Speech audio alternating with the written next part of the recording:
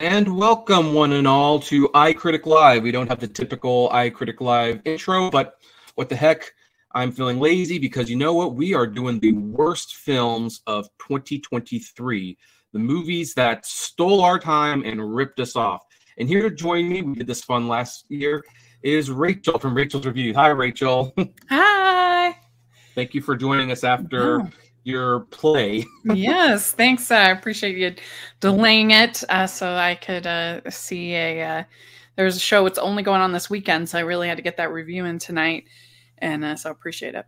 Oh, no problem. So anyway, this is where me and her are going to list the worst films of the year. Just to let you know, not all the films on my list she might consider to be one of the worst, and not all the movies on her list she might consider to be the worst. Now, we already have a comment. You're seriously going to say Mario is one of the worst movies of 2023? Nice choice. Next, you're probably going to say that Disney's in better shape than Universal. And, well, probably. I mean, their valuation's about the same. But I didn't actually say if Mario was going to make the list or not. You're going to have to watch the Universal list. did beat them as far as box office. Yeah, that was like the first time in a long time. Yeah. But I think overall, company-wide, they're worth about the same, although Disney is struggling. And we have one other prediction, probably just clickbait. I'm voting Quantumanium and Wish. Well, we will see about that. However, before we begin, I have a little bit of a rant to make. I know this is going to delay the list just a little bit, but I don't think I could live with myself if I did not say something about this. So, and it's actually very much related. So this is a tweet from director Joe Russo, not of the Russo brothers, but he is a film director. And here's the thing. I do want to say something about Joe Russo. I mean, I like the fact that he is a filmmaker that, supported the strikes. He helped get the word out about Coyote versus Acme. I don't think he's a terrible guy. But one of the things he likes to do is he likes to, as he says, troll film Twitter. He likes making them mad.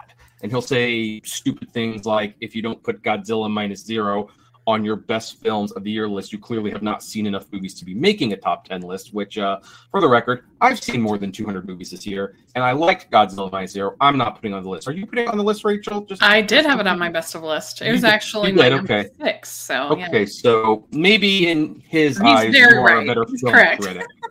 I don't think that's 100% correct, but anyway, there's been this movement going on, and the reason I'm using his tweet is because he's just so public and he says a bunch of dumb things sometimes, where he shares a worst movies of 2023 list by Owen Gleiberman, very famous film critic, and he says, making movies is hard. Stop doing these lists. Now, I will say, on a side note, looking at this list right here, none of these movies would be on my worst films of the year list. I actually even liked a couple of them to a degree. Mm-hmm. But you know what? To Joe Russo and all the people who are saying, you've probably heard this narrative, Rachel. People work hard on movies, and you're up here complaining about them, and you're shredding them, and you don't make movies, and you don't do this. Yeah. What gives you the right to do that? If you have to write a bad review, just write the bad review and move on. Why do you have to stick to them? And here's the thing, folks. First of all, at least for my list, I don't pick the smaller budget independent films for the worst films of the year list. Personally, I do agree that making films is hard. And if you're an independent production and you were lucky enough to get a movie made, even if it wasn't very good, I'm not going to pick at you on the worst films of the year list. But there are a lot of movies that are not independent, that are terrible. There are millions, if not hundreds of millions of dollars spent on these movies. Hundreds of millions of dollars spent on marketing.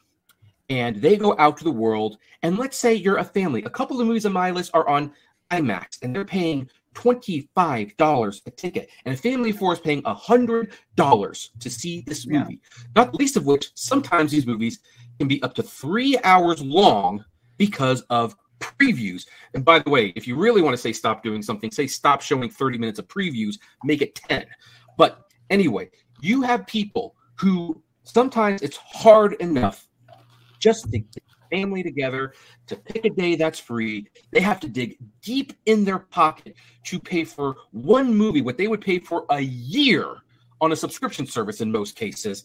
And they get not only ripped off, but they have their precious time taken away. And here's the thing. You and I see so many movies a year, and unfortunately the movies are getting longer and sometimes not justifying being longer. And we have so many bad movies. You know how many days we have wasted watching movies? Days we will never get back. I'm going to share a story with you. Over 10 years ago, when I was working at Disney, I made a very big mistake. I offered to work overtime and an extra day right off the bat. And here's the thing. Disney will take you up on that offer. So for months, I was working 60 to 70-hour weeks from 11 a.m. to 9:30 p.m. Talk about losing track of your life. And I finally had one day off to see a movie. Couldn't find any friends to see a movie with me, so I had to just suck it up, go myself, and I unfortunately picked The Last Airbender in 3D. Ooh. And my one day off got wasted by that piece. One of the worst movies I've ever seen in my life. One of the worst movies ever. So you know what? Here's the thing. If you are hired to make one of these movies, you know what? First of all, I'm glad you got paid. In fact, with some of these budgets, I hope you had a good lunch. But I'm sorry. If you're an independent film, you get a pass. But Joe and everyone who thinks we're being mean making these lists, you know what? I'm sorry. These studios who have all the resources in the world to make great movies, they put these marketing research together and they make something so mediocre or so bad, they take away our time and we'll never get back, and they rip us off. And worst of all, they take the family who can only do this once in a blue moon, they rip them off, and then they wonder why people go like, you know what? I'm just going to stream things from now on because I just spent over $100 on a day that I didn't enjoy. Yeah. And so to the Joe Russo of the world, you know what? If you can't handle criticism, don't read it. Rachel, do you have something to add to this? I do. As a content creator, I understand what it feels like to get really harsh reviews. I have felt it. So on a certain level, I can understand it does sting. It's hard. But on the other hand, I think that as a critic, I think it's really important that your audience see the full spectrum of who you are as a person, right? And if you are just basically a shill for the studios, they have no idea kind of the full picture of kind of, again, who you are. So I think it's important to do the best and the worst. And you don't have to be mean about it. And sometimes people, there was sort of the era of the angry critic for a while. And that shtick was kind of popular and funny. And there are some people who can do it and be funny, but most people don't. And there's no reason to even mention most of the people involved. You just talk about the movie, right? And you don't have to be insulting or say someone's a loser or, any of that. You just talk about the movie. And so I think there's a way to do it in a respectful way. That's an important part of the whole discourse of, I saw over 500 movies this year, new and old. And I think it's important for people to know kind of what I like and what I don't like. Yeah, you don't have to be mean. I'm going to technically throw someone under the bus, but not really. I used to love watching Chris Stuckman. I felt he was one of the best reviewers on YouTube. Now, since he has become a filmmaker, he has decided he has too much respect for the process to give negative reviews. So he no longer gives. He's not a critic anymore. Like I don't think of him as a film critic anymore. I don't think he even wants to be a film critic. I think he doesn't, but he still makes reviews for the movies he likes. Yeah. But I don't watch him anymore because knowing that he no longer does negative reviews, it's like I can tell before even watching it, okay, he recommends it. Yeah. So that is also why if you are a critic, the worst films of the year is important as well. Because if you just if you just write reviews for the good stuff and you don't write reviews for the bad stuff, it doesn't mean anything. Yeah, so, I agree. I think it's important, and I think it can be done respectfully. And in the end, it's just one person's opinion. It's not more right or wrong than anything else. Right. We're not going to be calling any of these people fat or creatively bankrupt. We're going to be talking about the movies. I mean, I review Hallmark movies for a living, and a lot of people think all of those are terrible. So, it's just one person's opinion. Well, a lot of them are. But I've actually seen a few good ones thanks to someone sitting in front of me or so. Yeah, I really enjoy them. So there you go. And there's obviously good and bad ones, just like anything else. Right. Exactly. Okay, so after I take a sip of water, I'm going to start the top 10 worst films of the year list. Now, my number 10 pick is I always save the number 10 spot for me, unless it's a truly bad year for movies, for the movie that is the most disappointed. This is a movie that normally would not be on the top 10 list, but it just had so much more potential to be good that it's all the more frustrating that it isn't. And for me, that pick is Wish by Disney. Oh, yeah. Now, there's some things about this I like. I actually like the animation style, which, by the way, folks, the animation style looks a lot better in 3D than it does when you're watching it in 2D. I'm just going to... I do agree with that. Yeah, I agree with that. Yeah. That animation style was clearly made to pop out a little bit. I liked some of the songs, and I think the voice acting was fine, and the animation was beautiful, and I liked that it was original again. But here's the frustrating thing. First of all, the story is not very well done. The villain's motives are... It's never really clear whether he's supposed to be a sympathetic villain or just an outright evil villain. The songs, while I like them, make terrible musical numbers. And the side character, particularly the goat, was not particularly interesting. And I think little of him goes a long way. And Asha had that adorable personality that Disney keeps trying to push on people, and it's like you're making the same princess over and over again. But probably the worst part about it is the worst part about movies like Chip 'n Dale Rescue Rangers, where you realize you're having more fun noticing the references to other Disney movies than you are actually watching the movie itself. And so for that reason, it was a colossally disappointing movie. And I really wish they had done something different for their 100th anniversary. And here's the thing. If Disney really, truly wanted to make a movie that had all these references to other Disney films and things like that, why didn't they make Kingdom Hearts? It's right there, and there's a reason for all of them to be together. So I don't know. I know you were lukewarm on this movie. Do you think this deserves a spot on the list? Well, I really disagree with you on Chip 'n Dale's. I really enjoyed that film, but with Wish, it was just completely bland and forgettable. I saw it twice, and I left feeling the second time, because I had to watch it a second time for a podcast to take more detailed notes, and I just left thinking I never need to see that movie again.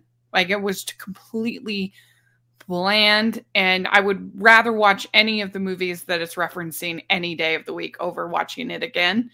And it's a tricky movie to rank as far as my Disney canon ranking, because like, what's worse, to be completely bland and forgettable or to be like actively bad? With something like Chicken Little, it's bad and kind of mean spirited, but it does try things, and it's kind of like, in a way, it's more memorable than like I remember it. And I don't know, just as an example, it's like, boy, I think Wish would end up being actually pretty low on my Disney canon ranking. And so I think it's one of the worst movies they've ever made. And it's just really bland. Yeah. Okay. So, fair enough. I'm not going to get into it with Chip 'n Dale with you, because I think Chip 'n Dale had the same problem this movie. Although Chip 'n Dale admittingly was funnier at the very least. It was really funny. Yep. All right, so let's talk about your number 10 film. My number 10 is Cocaine Bear. And this is one of those movies that had one joke. It was a, bear on cocaine. And that's it. And it just got real old for me real quick. And it was kind of thing that maybe is like a 5-minute YouTube skit or something. It could have been funny. But for a feature film, there just wasn't enough here for me. Okay, well, I kind of enjoyed Cocaine Bear, but I will say it is definitely for me a one and done. I'm never going to rewatch it again. I probably won't. I don't think I've thought about it since then. And so, yeah, I'm not in the mood to defend Cocaine Bear, even though I technically gave it a 3-star review. By the way, in regards to Wish, one of our viewers said we took our 6-month-old to see twice and fell asleep twice. She was more attentive for Boy in the Hair in Which. That is interesting because not going to get into that too much. Maybe we will talk about it on the best films list, but I was really surprised by the box office success of that movie. Yeah. Because it's so... I do have to say, I should add the caveat that there were a lot of bad movies that I did not see this year. A lot of the one, like I made a conscious effort to say I'm not going to see, like, I'll just say it outright. I didn't see like Winnie the Pooh, Blood and Honey, or some of these. Winnie the Pooh, Blood and Honey was an independent film, so even if I thought it deserved a spot on the list, I wouldn't give it a spot on the list because that was made by people. It was self-financed, so I don't feel like picking on them. Yeah, I don't care about that, but I'm just saying there were a lot of like bad movies that might be on other people's lists, and people might say, well, Cocaine Bear wasn't that bad. I didn't see like a ton of terrible movies is my main point. Yeah. Well, yeah. I mean, in Cocaine Bear, I mean, it's like not like that was a beloved movie or anything. I did love that Elizabeth Banks made it, though. That didn't seem like a movie she would make. So it was funnier. Well, I thought it was fun. I thought it was funny enough, but anyway, let's move on to my number 9 pick. And this one, they definitely spent a lot of money for, in my opinion, not a lot of return, and that is Fast X. Now, I definitely have a unique relationship with this series because I remember when someone like on Facebook posted about Fast and the Furious 6, like, oh my gosh, these movies get better and better, and I commented, well, the first 4 movies sucked. So this series did not start getting better until 5. I think 5 was when this series actually got entertaining, and so I really liked 5. I liked 6. I liked 7. Then 8 definitely started to veer down.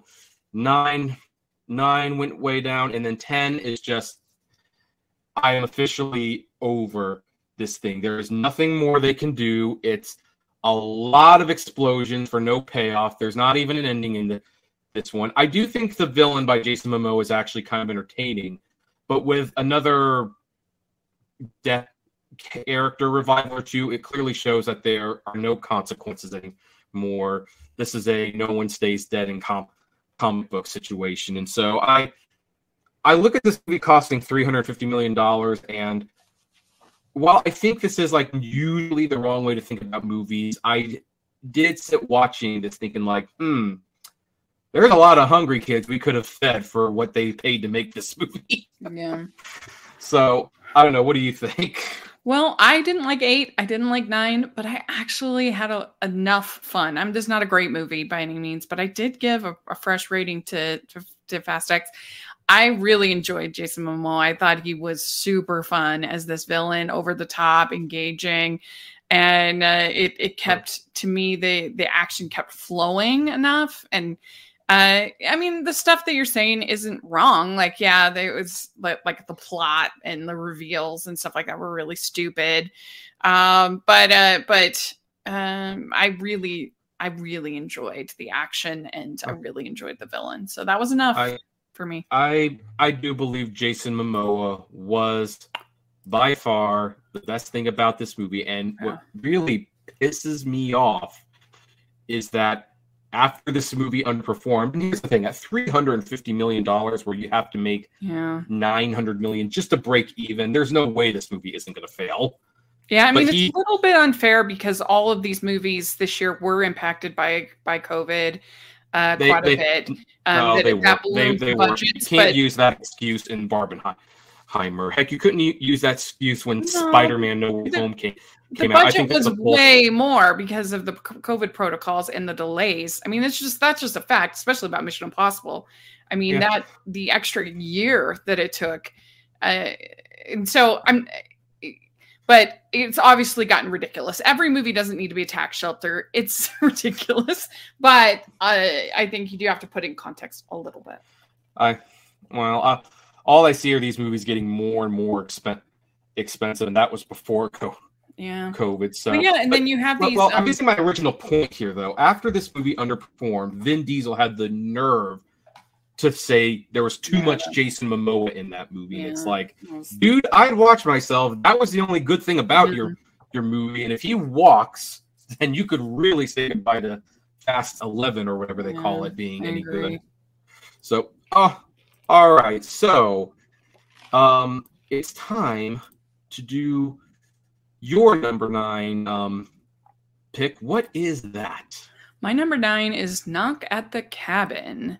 And this one, I just thought it was so muddled. The message was really that you have these two gay men that you've got these they're under house arrest by this group that are like the 4 horsemen of the apocalypse. And at some points I thought it was trying to, it's been a while since I saw this, so forgive me for not remember everything, but at some points it almost felt like it was trying to be like a really dogmatic faith-based film and teaching about faith and sacrifice, and are we going to sacrifice for the greater good, and then it was still trying to be sort of your slick thriller horror, and I just felt like it really I just felt like it really missed the mark as far as messaging and theme, and especially with the ending and what happens to one of the men. I found that really off-putting, and so it wasn't for me. I didn't see it. Oh, okay. I don't know why I didn't see it. I just missed it, and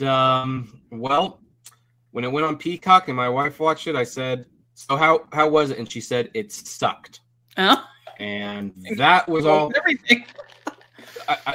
It was like, well, I guess that is a recommendation enough for me. And I guess he changed the ending of the book and stuff. So I don't know what he was thinking there. It was like he was trying to make one of those really heavy-handed faith-based films, but like not make one.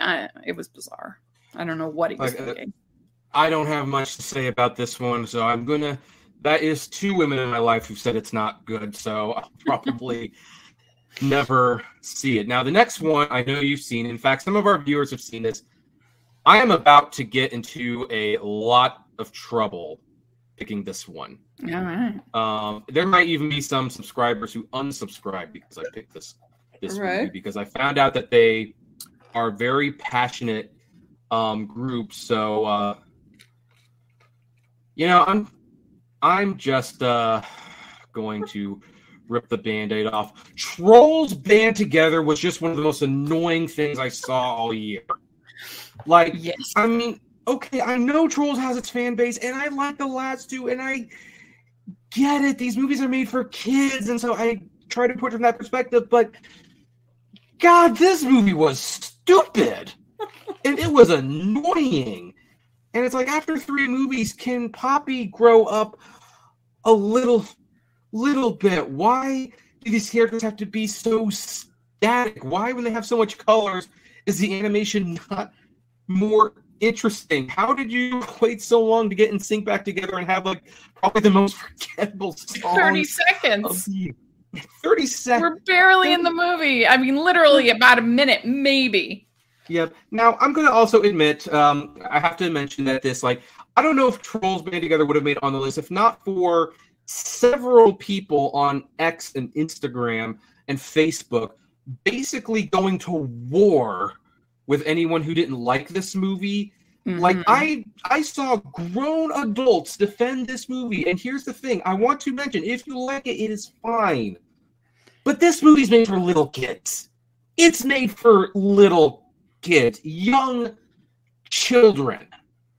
And, you know, maybe if it was just that, maybe I wouldn't take that much offense. But you know what? I also acknowledge that, you know what? Toy Story was made for kids, but it still matured as the movies go on. Same thing with the Harry Potter movies. So I like movies made for little kids. Yeah. So, I didn't see Paw Patrol, but the thing is, it's like after 3 movies, it's like I think we need to start doing a little better than Love and Friendship Saves the Day, as well as a big musical number with a main protagonist who is basically the most naive person in the entire movie. I hate watching movies where half of the problems are there because the main character honestly cannot see through the very common mistake they're about to make. So I don't know. What about you? Yeah, I have that higher. You have that higher. Well, in that case, we will hold off and wait till we get there so that you can have your say in it. But in the meantime, what is your number? We're on number 8, right? Yeah, we're at number 8. What's your number 8 movie? My number 8 is my Disney Plus film, which you said I could include. I cover Christmas movies for my job. So I watch all of the holiday films. And one of my least favorites was from Disney Plus called Dashing Through the Snow. And Ludacris, boy, I mean, if you can call it a performance, it felt like he was reading cue cards the whole time. Like, I've never seen somebody just so flat and unemotive and just nothing. And Lil Ray Howery, he was just not for me. He was very annoying playing Santa. The little girl was like cute enough, but I found the whole thing just like really annoying, and I really didn't like it. So yeah. I watched about 30 minutes of it, then I turned it off. I just wanted to see if it was worth making an exception for this, because typically one of my personal rules, folks, is that the movie has to have at least a brief limited release to make it on my list. She has a different criteria, and it's like, well, rather than have her redo the list, I would check the couple streaming movies, and yeah, it's probably worth telling people to avoid. Yeah. All right then. So, but I haven't seen the whole thing, so it was like I don't have much more to add. All right. So number 7, and technically this movie did go to at least a couple theaters, so I could include it. And it is The Monkey King by Netflix. This was an adaptation of Journey to the West, the fabled Chinese tale. Some of you might know the more derivative adaptation, Dragon Ball. But yeah, The Monkey King is an actual story, and it's had many adaptations, and I think the Netflix version was definitely one of the worst. Not because of cultural appropriation or anything, but because the actual Monkey King himself is so unlikable that you don't want him to get any better. Like, you actually want to see the main hero fail, and you take glee when he suffers.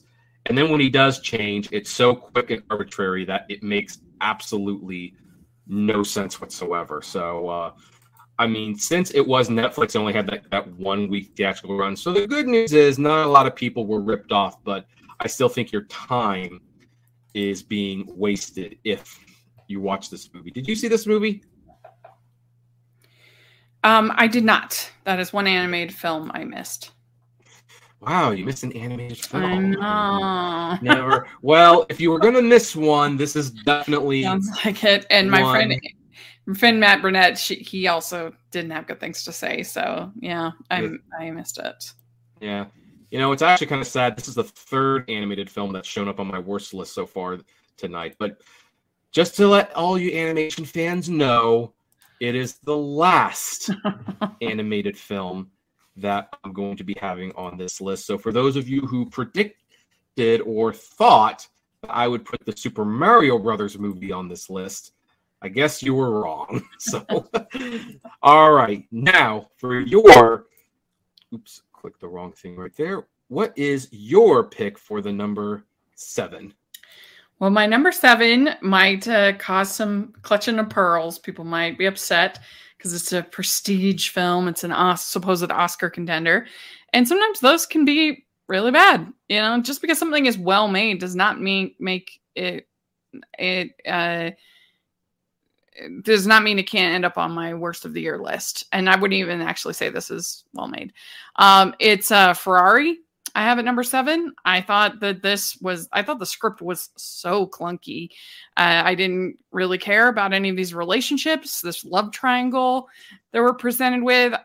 People are praising Penelope Cruz, and I guess she's good, but like she's kind of given this classic role of sort of the weepy wife, that's at home while he's off with the mistress. And Shailene Woodley is terrible in the movie. She's so miscast. And I didn't even think the racing, there's one scene that is impressive, but for the most part, the racing looked kind of cheap. And I thought it was bad. I was like, I can't believe this is like Michael Mann. I thought it was bad. So it's number 7.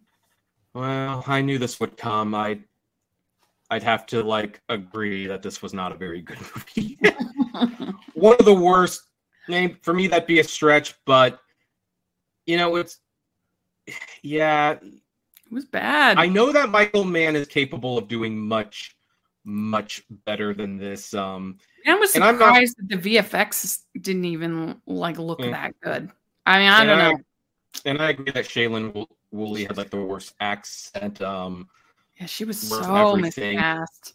I did kind of like Penelope Cruz in it. She might be one of those silver linings, but I thought Adam Driver wasn't a very good Ferrari, and you're right, the racing sequences script was bad. Yeah, the script wasn't very good, so it was definitely meh. So, all right, my number 6 film might as well have been a cartoon. I'll put it that. It might as well have been a cartoon because it sure played out like one. It is The Marvels. That is also my number 6. So we're the same. Okay. So that's interesting. So we both picked not only this movie, but we picked it in the same spot. All right. So here's the thing. I want to make it very clear, guys. I didn't hate this movie because it starred women. That always seems to be the go-to. Well, if you didn't like this, you must hate women. No. I hate that it's poorly written, how everything looks fake, that very few of the characters you'd actually know what was going on if you didn't watch previous TV shows. And I watched a couple of the previous TV shows, and even I had a hard time following this mess of a film. Yep. And it really seemed like not the movie that I wanted to be told for a sequel to Captain Marvel. In fact, what's really interesting is there is an event in this movie that Captain Marvel is hated for by the villains.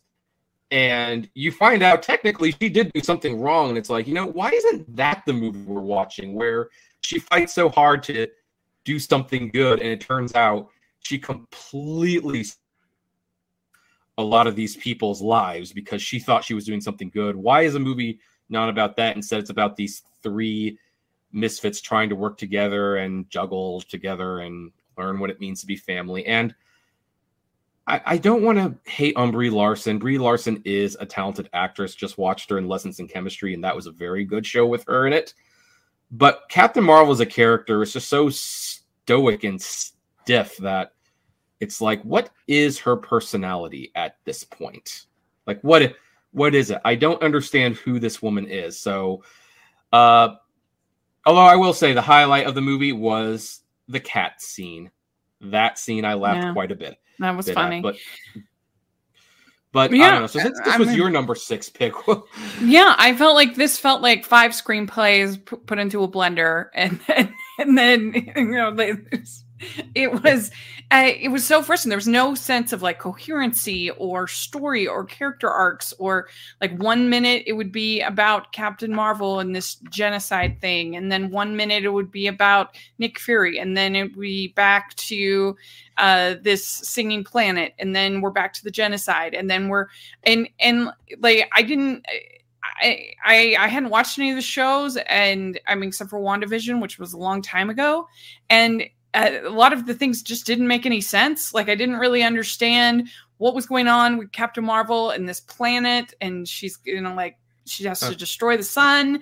Why does she have to destroy the sun? Because of there's been this genocide that she was responsible for, but they kept moving away from it, so I had no chance to get like involved. And the villain was terrible, one of the worst that they've ever had, if not the worst. And it was just, I don't know. It was just a complete mess. And I was so glad that it wasn't successful, because I feel like it was Disney's example of saying they think they can put anything out under the Marvel name and people will go see it.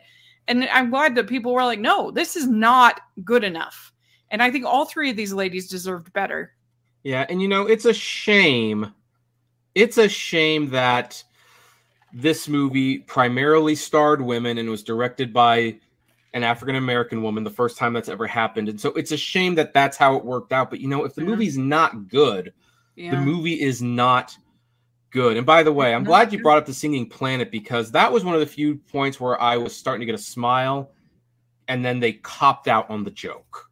They totally copped out on the joke by having a bilingual speaker, when it's like, no, turn this into a Bollywood musical for 10 minutes or so. That might actually be interesting. You have to have some kind of coherency to your script. You have to have, things have to flow. You have to have a plot that goes from A to Z. And you can't just, it was so obvious that they had done something darker with the whole genocide plot, and it must have tested badly. And we know that they did lots of research, which they always do, but they did extensive reshoots on this movie. And then they didn't even care, and they just wedged it in wherever the quote unquote fun stuff, wherever they felt like it, without any caring about any sort of storytelling. Yeah.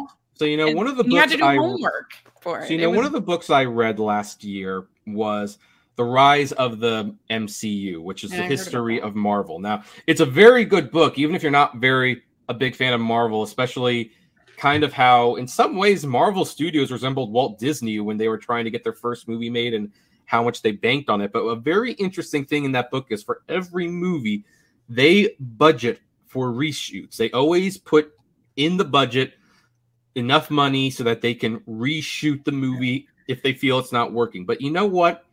A lot of filmmakers don't have to do this. They nail the story early on, they finalize it, and they don't do reshoots unless it's absolutely necessary. In reshoots, it's fine if, like, hey, we missed we didn't get a good line reading here, we want to redo this, we want to, this scene didn't come out the way we wanted, whatever, that's normal. But the way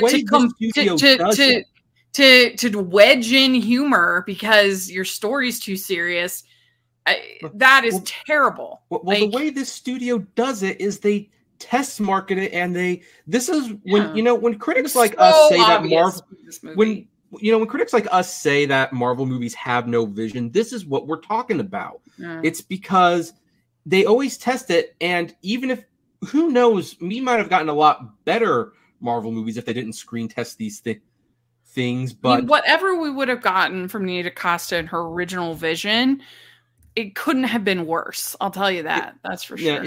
It really couldn't have been. But I'm just tired of them basically guessing their way through these movies and changing things, because it's like they're second guessing themselves so late into the production. Like, if they have faith in these movies, these stories, they gotta nail them earlier and sooner. And this is one of this and Ant-Man Quantumania, which didn't make my list, but just barely. Yeah. If you had made me not include the streaming, I probably would have had I would have had Bottoms and Quantumania as my replacements. Alternatives. Oh, okay. So yeah, well, I'm glad we agree on the same spot. That it really made me mad. I was really irritated. Well, so. It didn't make me mad, but these top 5 movies just felt smug to me on the part of Disney that they don't even have to care about any kind of plot, that they think they can just put this out and people and I'm just glad that for once people were like, nope, not good enough. Yeah. Well, I agree with you there. Well, the next movie that Disney did put out did make me a little mad because well, The Haunted Mansion was originally going to be a Guillermo del Toro movie. Yes. And I don't know what that would have been like, but I can guarantee it would have been better than this. Yes. Now, the one thing about this movie I liked Jared Leto as the Hatbox Ghost. I do not know why Jared Leto gets crapped on the way he does when he's usually the best thing about the movie. But aside from his creepy, understated performance, this is a horrendously stupid movie with a story that makes no sense, characters that I don't even know if I like the characters. It kind of seems like most of the characters who get stuck in the haunted house actually kind of deserve to be tortured there. For all of the weird visual effects, there's not a lot of logic to how the Haunted Mansion actually works. And just for kicks and giggles, and this is where Disney's smugness truly comes into play, they released a stupid thing in July, as opposed to October, when people might actually have wanted to see this. So, yeah. How'd that work I out have it at 4, so I'm with you on this. Oh yeah, this movie was so boring. I was fighting sleep the entire time. It was so dull. And I can't think of a family film that was more drab and downbeat and lacking in fun. It's just amazing when you have all of these talented, funny people and they were just not funny, like, at all. And Tiffany Haddish, she's just like wearing on my last nerve these days. Like, I don't know. She needs to fire her agent, I think. She's not been in very good movies. I wouldn't even call this a family film because, when I think of a family film, I think of something that's wholesome and life-affirming and not PG-13 rated. And this movie is so grim and dreary. That's what I'm saying. Dark. Grim. And it's like, I mean, I think a movie based on a Disneyland ride should be a family film.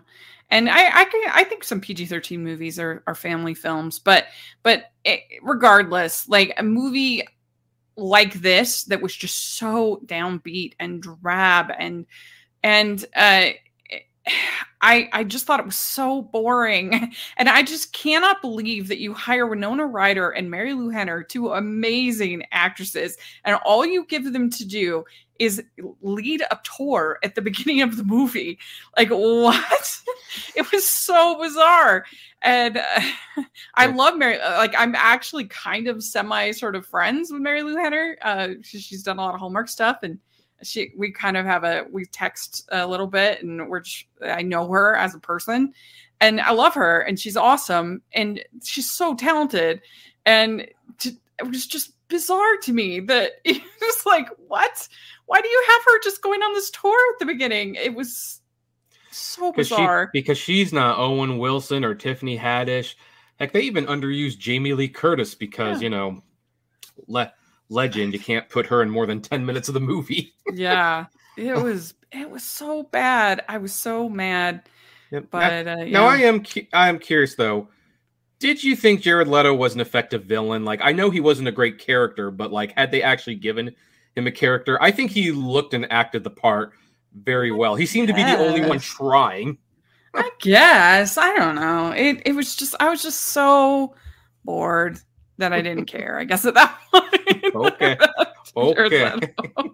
I think that he gets a lot of bad publicity because of his method acting shenanigans that he does, which are just, he should be a little more respectful to his fellow castmates and to other people. And I think that especially, what you heard about in Suicide Squad and some other stuff is just not respectful. And so he could work on that. Yeah, well, I don't judge his personal life. I'm just judging his work in the movies. So, all right. So, let's see. So let's see here. Since your number 5 pick, I think we'll skip your number 4 pick because we basically talked about it in extension. It was so close to each other. But what was your number 5 pick? My number 5 pick was a comedy called About My Father. And this I've never heard of this. Yes. So this stars Sebastian Maniscalco and Robert De Niro. And it has Kim Cattrall in it, Leslie Bibb. It has like a cast. Okay, this felt like. Here's a question: is there anything interesting about this movie other than the cast? No, and it felt like something from the '90s, like something that maybe like a Jim Carrey or somebody like that would be in. Really crass, really. So it's about this guy. He gets engaged to this rich woman. He's like this. I guess this guy, Sebastian Maniscalco, he has like a stand-up bit about his him being Italian and it's his kind of blue collar family and so I guess this was based on his stand-up, but so his dad is a hairdresser, but is kind of isn't up to this, the posh standards of this. I am already not interested. Of this family that he's engaged to with Leslie Bibb. And it wasn't funny. It was annoying. But the thing that really especially annoyed me about this movie is that there's a scene, and I guess this could be considered a spoiler, but who cares? There's a scene where Robert De Niro cooks the family's peacock. And it's supposed to be like a funny joke that, they're all enjoying this meal. And then you see the feathers in the trash bin and like, he just fed them their peacock. And I just thought that was really, really gross. Like that was just disgusting to feed people their pet. Like even if you don't like them, if you don't respect them, like if you think that a peacock is a stupid pet, like that's just terrible. And so it was just terrible. Yeah. So. I see how the peacock joke could be funny in a smart dark comedy, but this doesn't sound very interesting. No. So that was just gross. That seemed kind of desperate. Well, I'd never heard about it before tonight, so I clearly have nothing to say about it. So my number 4 pick, and really, these are the kinds of movies these shows were made for. The Meg 2, The Trench. Yeah. I'm not even going to describe the story. Big giant shark trying to eat someone. I mean, look, if you like dumb shark movies, you might actually like this one. I'm going to give it that, but Did you like the first one? No. Although it definitely seemed like a masterpiece in comparison to the second one, which was somehow dumber. I didn't see. That's what I'm saying. I kind of tried to avoid like really bad movies this year, and I didn't see this because I didn't like the first one. I thought the first one was actually surprisingly boring. Like there was not as much shark action as I expected. There was a lot of time of like on that ship and talking, and there's more shark action in this one, but it didn't make it any better. And in fact, if anything, I heard that from like all my friends. I'm like, no. Yeah. So no thanks. Yeah. No, that one. So yeah, no Meg 2. Skip it. Your number 4 pick was the Haunted Mansion. We discussed that. The Haunted Nap. Haunted Nap. Well, my number 3 pick is House Party, although this movie is no party to go to. Now, originally I this never was saw that one. Yeah, it was originally going to be like an HBO Max exclusive, and they put it in theaters. Which, on the one hand, I'm glad that they actually did that, because sending original movies to streaming is truly a waste of money. You might as well put them in theaters and get something out of it. But that didn't mean it was worth actually paying to see. And about a couple guys who throw a house party in LeBron James mansion, which, hey, this is the second LeBron James movie that he's made to wind up in my top 10 list. So he should probably shut up and dribble. It's not even. I've heard from people that like the original is pretty fun. This is just not good. I didn't know if this. I didn't realize this was a remake. But yeah, it's a remake. Oh well, that makes it all the worse, because I'm less interested in seeing the original now, and maybe the original is good, but when people, I guess I'll make this point then, when people say, well, remakes don't harm the original, oh yes they do. The reputation. If you say House Party, the original is 1990 and has Martin Lawrence. Oh wait, I have heard of this movie. Yes. Oh, you're right. Yeah. Okay. So I have heard of that movie, but now when people say House Party, this might be the one they think of, and then they never seek out the original. So exactly, it is harmful. Okay, let's go. Let's go to your number 3 pick. My number 3 is Where I Have Trolls Band Together. I found this movie just excessively annoying, and I just found Poppy to be so insufferable. And I think about these Trolls movies is that the big message is always like acceptance and love and kindness, but it's not. Unless you are like Poppy, then you're wrong and you need to change. If you don't like to dance like her, if you don't like to behave, if you don't like the same music as her, if you don't like everything, then you have to change, and you're bad. And that was no exception in this movie. And they had all of the bait and switch in the trailers were so annoying. Like the whole thing with her sister is underwhelming. The NSYNC thing was a joke. And especially when you have characters that are a boy band, why you would not have the NSYNC members voicing the Boyzone is beyond me. It makes no sense. And it just was terrible, and I hated it. So sorry, fans. I really didn't like it.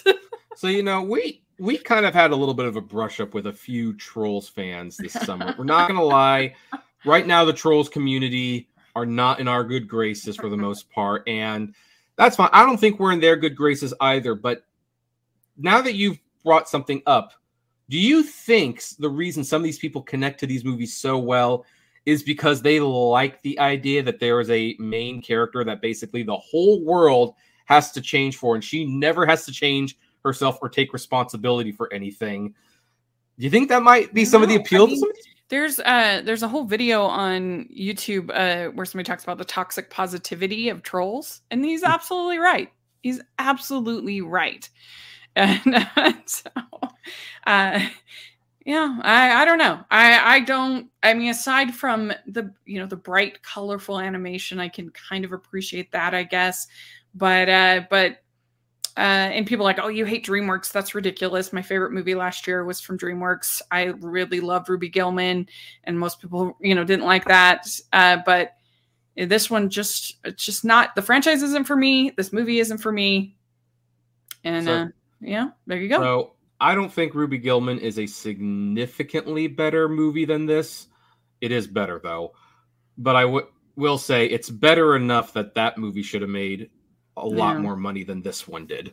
Fair enough. That's what I'll say to that one. Gosh, are we on the top? But I am not. People were like, why don't you just admit that you hate DreamWorks? I'm like, I'm not going to admit that because it's not true. Yeah, I'll admit I hate Trolls if you want me to. Yeah, I'll admit I hate Trolls. Exactly. Like maybe. All right, so my number 2 pick of the year is The Expendables 4. Hmm. And this was, you know, it's been joked about that this is the action movie for your dad who remembers like all the old action heroes and things like that. And with this one, they seem to be trying to pass the torch on to a younger generation, but there's not going to be another generation if this movie is anything to go by. I mean, it had a worse than terrible script. It had a pretty forgettable villain. And visual effects that looked like they came out of PlayStation 2 games. Like, it's actually bad. Yeah. And kind of amazing that this movie, how much did it cost? It cost a lot. It was $100 million to make this movie. And for the graphics to come out turning the way they did. I mean, and the fact that Megan Fox was one of the major additions, and she's no actress. You know, I know the last Expendable movies got a lot of flack because it went to PG-13 from R, and that was a problem. But, you know, at least it had Mel Gibson in a very memorable role as the villain. This doesn't even have that. I think the main villain is Andy Garcia in this movie, and he's no Mel Gibson. He's no Jean-Claude Van Damme. You know, he doesn't have the charisma.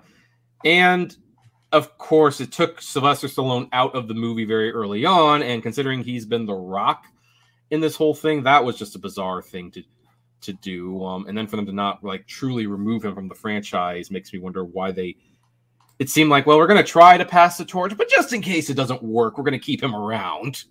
So I'm going to assume this is one you didn't see. No, I did not. Like I said, I avoided ones that looked terrible, and everybody I know who saw it said it was terrible. So, no thanks. So I gave this movie 1 star. My wife gave it 4 stars, and that's why they say for better and worse. Yeah. Just throwing that out there, folks. All right. Probably funnier than anything in Expendables 4. What you just said. Well. In all fairness, Expendables 4 wasn't meant to be funny, but it might be funnier than anything in your number 2 pick. Yes. Okay, my number 2, and I admit I'm not the target audience for this movie, both in the fact that I'm not a dog owner and also the fact that I tend to not love really, really, really like crass comedies, but I was trying to get out of my comfort zone. I thought maybe I might enjoy it. I have been known to enjoy a crass comedy on occasion, but this was Strays, and it was kind of like Cocaine Bear in the sense that this is a movie that had like maybe 2 ideas, and it maybe could have been fun for like a 5-minute skit, a YouTube video, something like that. But for a feature film, it was unbearable. I was so close to walking out of this movie. I couldn't stand it. Really, the only things it's got is that cute little dogs saying the F word a lot is funny for some reason, and a lot of poop jokes. And so if that's your jam, if you think that is hilarious, then you'll love this movie. I don't think that's that funny, and it just got old super quick, and I just couldn't stand it. It was not for me. Well, this is my jam, and I did mildly enjoy this movie, although not enough to watch it again.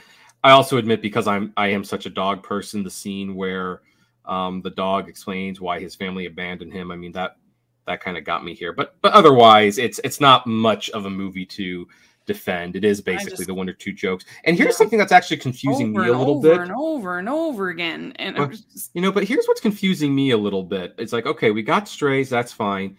Apparently, Genndy Tartakovsky, if I pronounce that name correctly, the guy who directed Hotel Transylvania, he's making a movie called Fix, which sounds exactly like this movie, except it's rated R, and it's like, is this concept funny enough to warrant 2 movies out of the year? Yeah. Maybe doing it and once. I feel like that Fixed movie I've been hearing about for so long.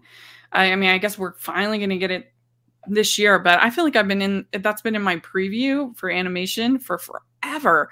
So I guess we're finally going to get it. But yeah, I mean, anything can be done well with a good script. It always comes down to script, and this script was just not there. They had I don't know. Like I said, maybe it's like a YouTube skit. It could have been fine, but Yeah. I mean, in that whole scene in the dog pound, it was awful. Well, I mean, that scene I know you're talking about. Like, I mean, you would think that the pound people would look at what's happening and kind of going like something very suspicious about this, and like really play on how unusual that is. It was just like, oh, look, poop is funny. I mean, come on.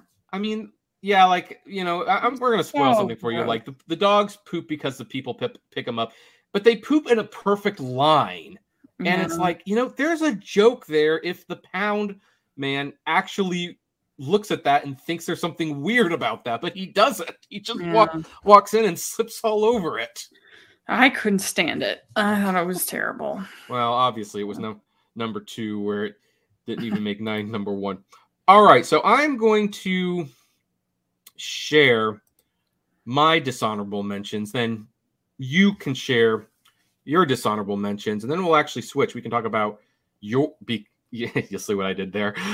You know, we can talk about your worst movie first, and then I'll talk about now. So these movies are dishonorable mentions. I'm probably going to get some people upset about me. One of them is Nimona. I didn't put it there because it clearly wasn't a worst film of the year contender, but I had major issues with that third act. Anatomy of a Fall. I know that this is a critical darling. But I really enjoyed that. I hated the fact, you know, what really bothered me is like the prosecutor was allowed to just ramble on and on and on with every crazy wild theory, and no one in the courtroom is basically telling him get to the point or shut up, and it bothered me. Ant-Man and the Wasp: Quantumanium. I mean, maybe this should have been taken Fast X's place, but I at least liked the Bill Murray scene in it, so it's there. The Shift, it didn't get put in because Angel Studios is technically an independent studio, but if they have a few more hits, then movies like The Shift will not be acceptable in the future. The Super Mario Brothers movie, I'd put it on the list if it weren't just so bland. And Aquaman, The Lost Kingdom, which felt like when I was watching that in IMAX 3D, I was really hoping that I could be watching Avatar: The Way of Water in IMAX 3 again, which was clearly the much better underwater movie. In fact, I think Aquaman must be pretty darn forgettable because I forgot what I forgot that Aquaman's brother was in the first movie.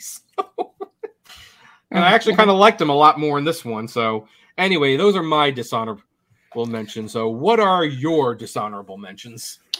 Yeah, so I mean, I agree with some of those. Aquaman, that was a snooze. The Ant-Man, Quantumania, another like complete bore fest.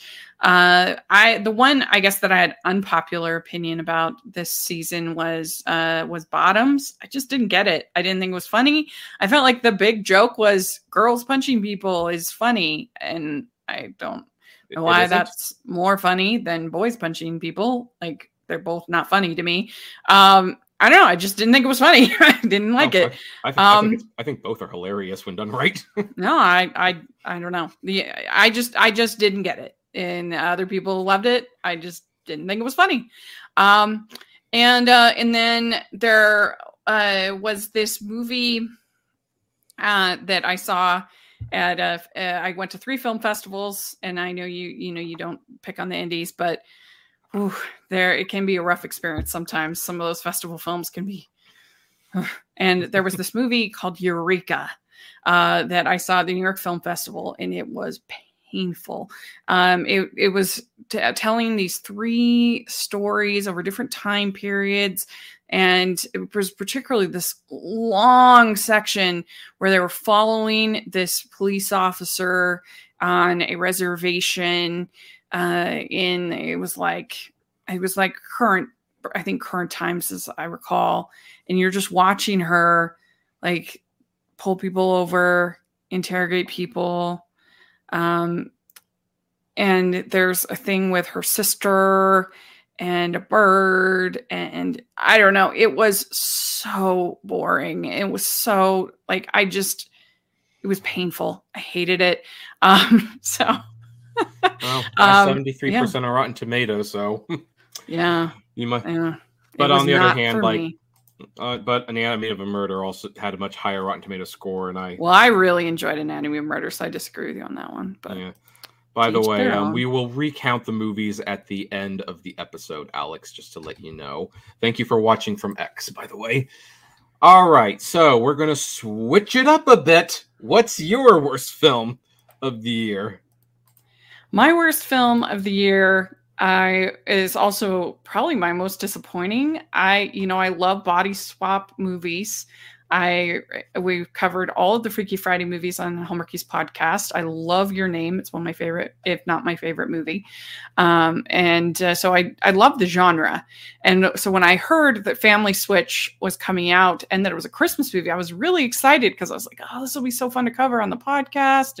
And this is going to be really funny. And when I heard that the baby was switching with the dog, I was like, oh my gosh, that sounds hilarious. And I hated it. It was absolutely horrible. Like none of it was funny. None of it was clever. Even the baby switching with the dog, that wasn't even funny. And like the level of humor here is you have incest jokes, you have flatulence humor. These teenagers are portrayed as being complete morons that they would have no idea how their parents behave or what their parents do, or the fact that their mom is lactose intolerant, or, and she's got this big meeting that wouldn't be like discussed. Don't eat that, don't eat. Like, it was just so dumb and frustrating, and it had so much potential to be really funny and clever. So yeah, it was awful. So that was my worst.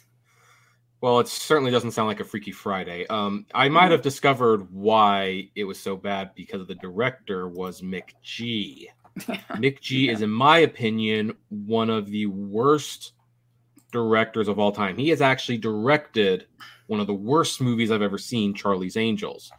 Now, his other filmography includes Charlie's Angels Full Throttle, We Are Marshall, which in all fairness was pretty good. Terminator Salvation, This Means War, 3 Days to Kill, The Babysitter, Rim of the World, The Babysitter Killer Queen, Family Switch. That is one good movie out of a dozen films. Yeah, that's true. It's a rough legacy. And folks, this is why I tell you, pay attention to who directs the films. It is important. It could give you a clue on what you're getting yourself into. I watched 15 minutes of this movie and I said, yeah, okay, you can include it. I'm not gonna argue this one, especially since I'm also picking a Netflix movie as the worst film of the year. Now, this one did go to theaters, and I had the misfortune of seeing it in theaters, and this was not only terrible. This is one of the rare times where the marketing and the release is actually offensive, and we're talking about Rebel Moon Part 1, A Child of Fire. There are no words to describe how dumb this is, how bad the characters are, how ugly the CGI is, how inconsistent the directing is. And here's what makes this all the worse. Zack Snyder has been doing a press tour of this, and every time he's talking about the movie, he is making a point to tell you, by the way, the director's cut is coming, and it's much better. It's like a completely different so movie. Annoying. It's going to be rated R. Let me finish this rant. I got to get it out. He is talking. Now, the way things used to work is you were sending a movie to theaters, and sometimes because you wanted that PG-13 rating to get the kids in there, you would compromise on a few things, but you would get promised that when it comes to DVD, you could have the unrated or the R-rated cut, because that would be a new version they could sell to people. And sometimes it was like a very different movie. Case in point, Pearl Harbor and Daredevil were actually much better movies in their R-rated forms than they were in their PG-13 version. But there was a financial incentive to do that. Netflix only released this movie for like 1 or 2 weeks in a handful of theaters, plus some critics' screenings. The intent was always to send it to streaming where there is no money made. Like, don't let them tell you otherwise, which means that Netflix purposefully released a compromised, worse version of an apparently better movie that they will release later on just to waste our time. And you know what? I'm not playing that game. It's like, you know what?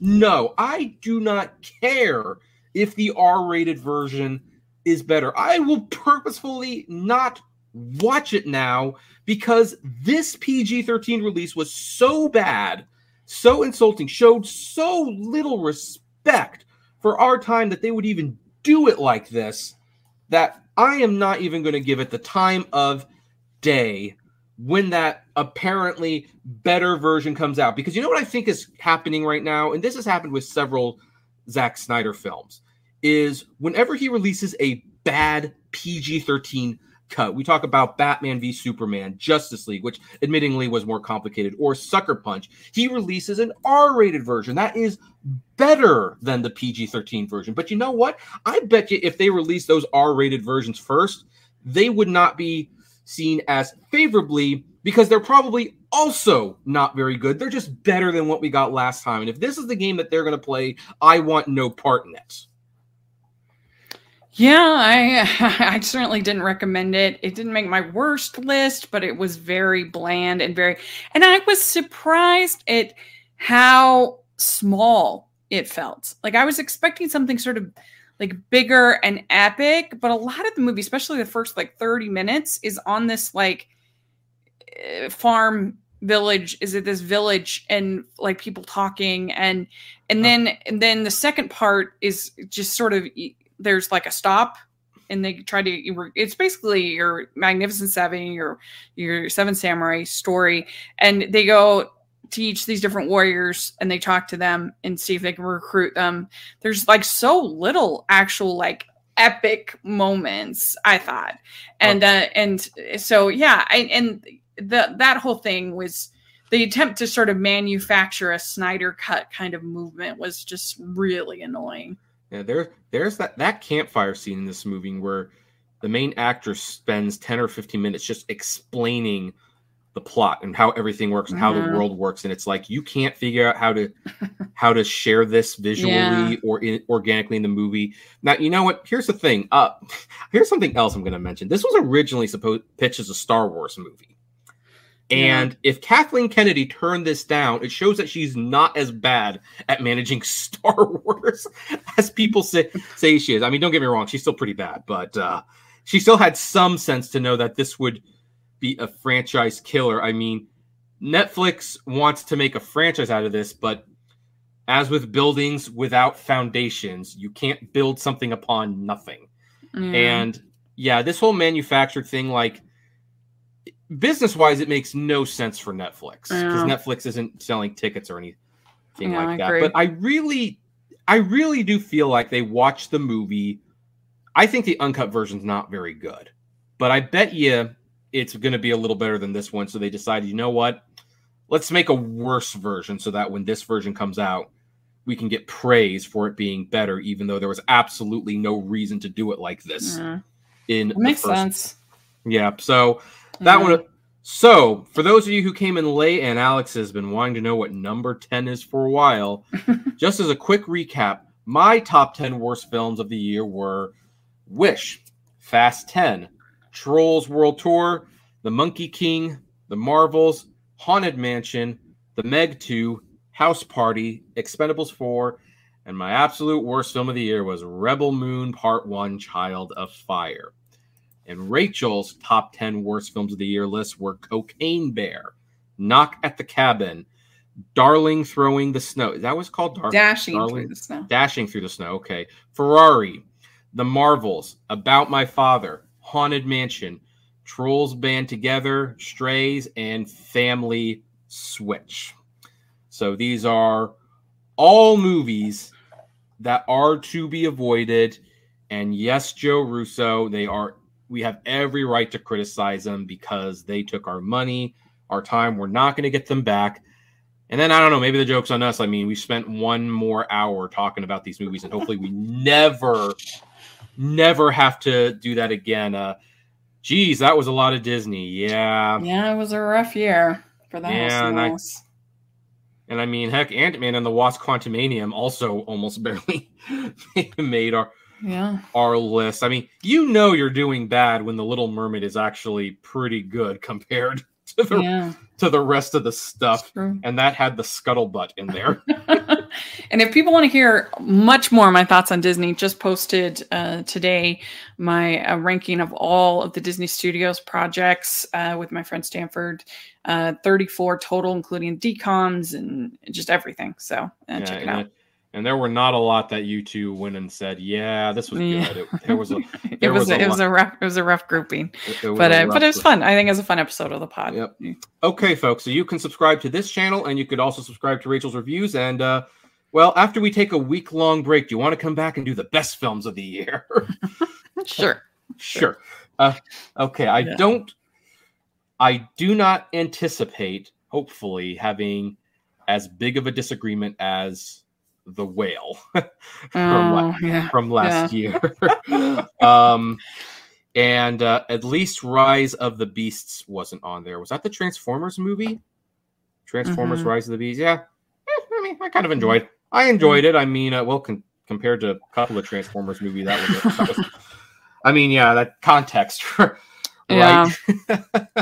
All right, folks, we'd love to know what some of your worst films of the year are and whether you agree or disagree with any of our picks. You can comment below, like, favorite, share, subscribe, and as always, flame responsibly. Have a good one.